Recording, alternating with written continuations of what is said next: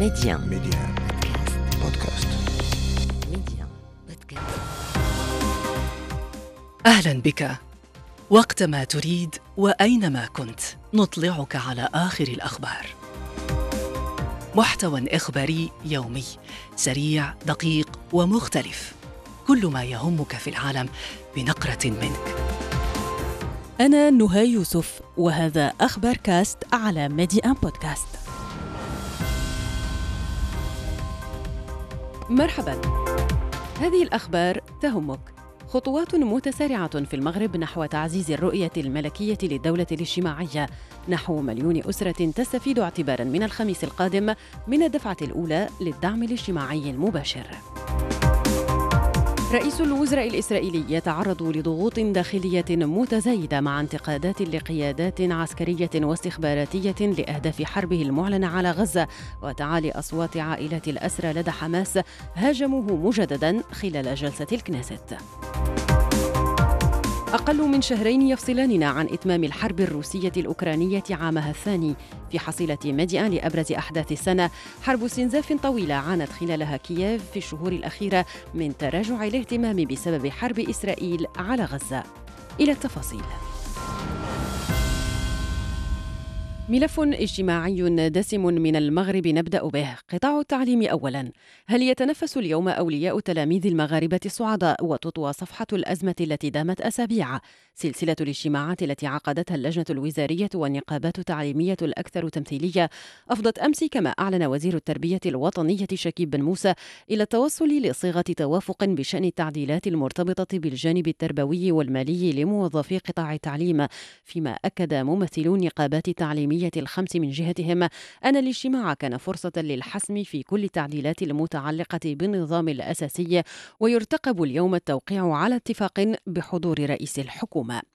فيما يتعلق بقطاع الصحة، أعلن أمس وزير الصحة والحماية الاجتماعية خالد الطلب في معرض جوابه على سؤال شفهي بمجلس النواب أن النصوص التطبيقية لقانون الوظيفة الصحية سيتم إصدارها قريبا، مما سيمكن من استقطاب الكفاءات والأطر الطبية من الخارج سواء الأجنبية أو المغربية لتعزيز الموارد البشرية في المجال الصحي. الآن إلى ملف الدعم الاجتماعي المباشر. أولى دفعاته ستصرف للأسر المستوفية لشروط الاستفادة بداية من هذا الأسبوع. الخميس هو يوم الانطلاقة، كما أعلن أمس رئيس الحكومة عزيز أخنوش في كلمة له في مستهل اجتماع المجلس الحكومي. أخنوش أوضح أن عدد المستفيدين من الدفعة الأولى التي لن تقل قيمتها عن 500 درهم للأسرة كما كانت تركيبتها يناهز مليون أسرة مغربية، أي 3,500,000 مغربي استوفوا شرط العتبة في السجل الاجتماعي الموحد. ورش ملكي ضخم لإرساء دعائم الدولة الاجتماعية سيستفيد منه المعنيون جميعا بحسب تواريخ تسجيلهم، كما يوضح خبير الاقتصاد الاجتماعي الدكتور عبد العزيز الروماني، يركز على ضرورة تسجيل في السجل الاجتماعي والسجل الوطني للسكان.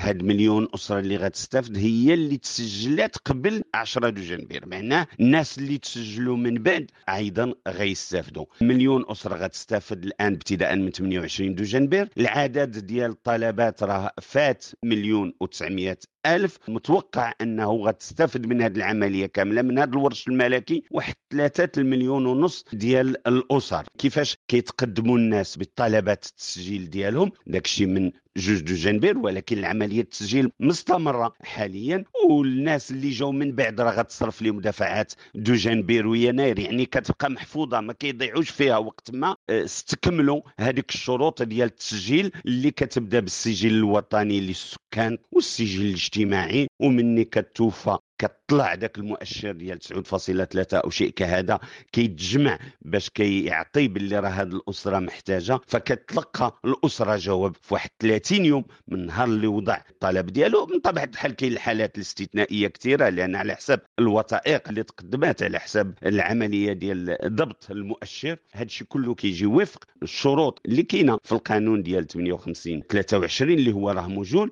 ايضا الناس عندهم طرق اخرى ايضا اللي هي كيمشيو بعد ذلك يمشيو يشوفوا ويوضعوا في واحد البوابه فيها AS2.MA. اي واحد كيقدم مساعدات في هذا الاتجاه الا وراه كيعرف كيفيه ايداع الطلبات انطلاقا من هذه البوابه، وانطلاقا من التسجيل اللي اكدت عليه ديال السجل الاجتماعي والسجل الوطني للسكان. الآن إلى ملف الحرب الإسرائيلية على قطاع غزة في يومها 81. جيش الاحتلال واصل مجازره في القطاع مع استهداف مكثف فجر اليوم لخان يونس جنوبا، أسقط عددا من القتلى، كما استهدف بقصف مدفعي مقر جمعية الهلال الأحمر الفلسطينية الذي يأوي آلاف النازحين في المدينة. حصيلة ضحايا العدوان الإسرائيلي منذ بداية هذه الحرب فاق 20,600 قتيل، فيما من لا زال على قيد الحياة تتقاذفه أوامر القوات الإسرائيلية بالنزوح من الشمال إلى الوسط ثم الجنوب، وتتربص به مجاعة حادة. لا غذاء كاف ولا ماء صالح للشرب، وإسرائيل لا تسمح إلا بدخول الشيء اليسير من المساعدات. فأي حال يعيشه مئات الآلاف من النازحين اليوم؟ مشهد قاس وكارثي تنقله لنا أمينة علوي في هذا التقرير. لم تذر الحرب المتواصلة على غزة لمن ظل على قيد الحياة ما يسد به رمقه. جوع حاد يفتك بسكان القطاع القابع لأكثر من 2.5 تحت القصف الإسرائيلي.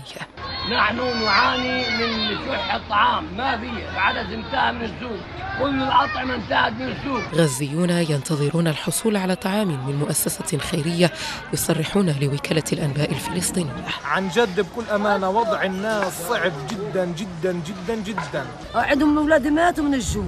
من الساعة 8 أنا اجيت وقالوا لي جاية بدري أنت، وضليتني واقفة عشان ما تروحش علي الوجبة. من الساعة 8 أنا بقفلها للساعة 11، واليوم راحت علي الوجبة ما أخذتش. للجوع المستشري في القطاع تحدي السكان الوحيد، ولا انهيار المنظومة الصحية ونقص الوقود وكل الأساسيات.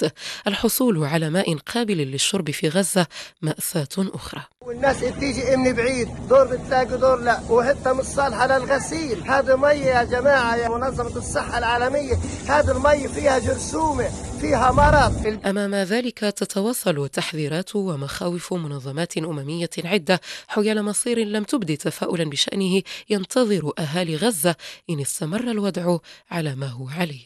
الخسائر الفادحة التي يتكبدها الجيش الإسرائيلي وآخرها إعلانه عن مقتل ضابط وجندي أمس بنيران صديقة، والمصير المجهول لعشرات الرهائن لدى حماس، يجعل بنيامين نتنياهو رئيس الحكومة الإسرائيلية في مواجهة جبهة داخلية تشارف على الانفجار. رئيس الحكومة قوبل بالأمس في الكنيسة بصيحات استهجان من ذوي الأسرى الإسرائيليين، بينما توالت انتقادات القادة العسكريين والاستخباراتيين السابقين لحربه على حماس. آخرها نقلته وسائل إعلام إسرائيلية عن رئيس الأركان الإسرائيلي السابق، قال إن إسرائيل خسرت الحرب ضد حماس، وأن انتصارها سيكون بإزاحة نتنياهو. الإسرائيليون باتوا متيقنين من أن الأهداف المعلنة للحرب على غزة غير واقعية، وأن إطالة أمد الحرب يخدم الأجندة السياسية لرئيس الحكومة بنيامين نتنياهو، كما يشرح أستاذ القانون الدولي الدكتور رائد أبو بدوية من نابلس. تزايد الضغط الشعبي وبعض الإعلاميين والعسكريين الإسرائيليين على نتنياهو، وغضبهم منه هو ناجم، وهو استمرار للمعارضة السياسية اللي كانت موجودة أصلا قبل 7 أكتوبر ضد التعديلات القضائية اللي كانت حكومة نتنياهو تريد تنفيذها. بيّن في هناك نوع من الانقسام بالمجتمع الإسرائيلي مع 7 أكتوبر وتحديد نتنياهو لأهداف غير معقولة أنه يحققها عسكريا، سواء أهدافه اللي أعلنها في القضاء على حكم حماس وتحرير الأسرة الإسرائيليين في قطاع غزة. أعتقد أنه من 7 أكتوبر لليوم في هناك تزايد أيضا في إيمان الجمهور الإسرائيلي بأنه الأهداف التي أعلنها نتنياهو هي غير قابلة للتحقيق ومستحيلة، وطبعا النتائج بيّنت ذلك. لا يوجد تحرير للأسرى الإسرائيليين إلا عن طريق التفاوض مع حماس. من جانب ثاني يدرك الجمهور الإسرائيلي أكثر وأكثر أنه في هناك أهداف سياسية خاصة في نتنياهو نفسه وفي حكومة اليمين خوفا من السقوط.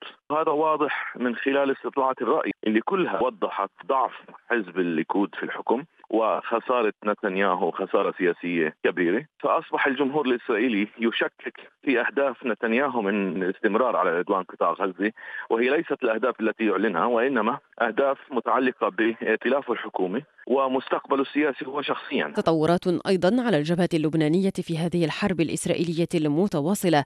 جيش الاحتلال أعلن اليوم عن مصرع أحد جنوده الذي أصيب الأسبوع الماضي على الحدود مع لبنان، فيما تبادلت القوات الإسرائيلية وعناصر حزب الله اللبناني القصف هذا الصباح. ضمن باقي أبرز الأنباء الدولية في المنتصف، قدم اليوم المعارض السنغالي المسجون عثمان سونكو للمجلس الدستوري ملف ترشحه للانتخابات الرئاسية المقررة في فبراير القادم. هنأ اليوم الرئيس الأوكراني فولودومير زيلينسكي سلاح الجو بعد عملية فجر استهدف خلالها سفينة تابعة للأسطول الروسي في البحر الأسود قبالة شبه جزيرة القرم. عملية تأتي بعد تذبذب الدعم الأوروبي والأمريكي لكييف في الشهور الأخيرة بسبب الحرب الإسرائيلية على غزة. عامان الآن من الحرب، وهذه المعركة الطويلة استنزفت كلا الجانبين، فأي حصيلة وأي رهانات مستقبلية؟ الجواب مع عماد أبو الرب، رئيس المركز الأوكراني للتواصل والحوار في كييف. بالتأكيد أوكرانيا مرت في السنة الثانية من الحرب بظروف ربما أفضل قليلا بالوضع الإنساني، وإن كانت استمرت المعاناة كطول أمد الحرب واستنزاف أوكرانيا من حيث البشر والأرواح التي قضيت والضحايا وأيضا الوضع الاقتصادي. لكن حقيقة واضح أن التكاتف الأوروبي مع أوكرانيا والأمريكي والدعم الدولي الغير مسبوق ساعد أوكرانيا في تجاوز هذه الحرب وهذه الظروف الصعبة. والقضية الثانية الآن أوكرانيا تراهن على مدى إمكانية استمرار هذا الدعم من ناحية، ومدى إمكانية وجود تماسك داخلي بحيث لا يكون هناك أي انشقاقات، خاصة الآن بدأنا نسمع تصريحات مختلفة متباينة نوعا ما بين قائد القوات المسلحة زالوجني والرئيس الأوكراني زيلينسكي. إن استمرت ربما ستؤدي إلى شرخ أكبر ثم انقسام يشتت الوحدة الأوكرانية في مواجهة هذه الأزمة الحالية. وأوكرانيا تراهن على أن يكون هناك نهضة اقتصادية جديدة وأن تجد مسار جديد للوصول إلى تسوية وانسحاب للقوات الروسية أو توافق يوقف الحرب بشكل كامل. جولة أخبار كاست انتهت. أخبار كاست، اختيارك، اختر أن تشترك معنا.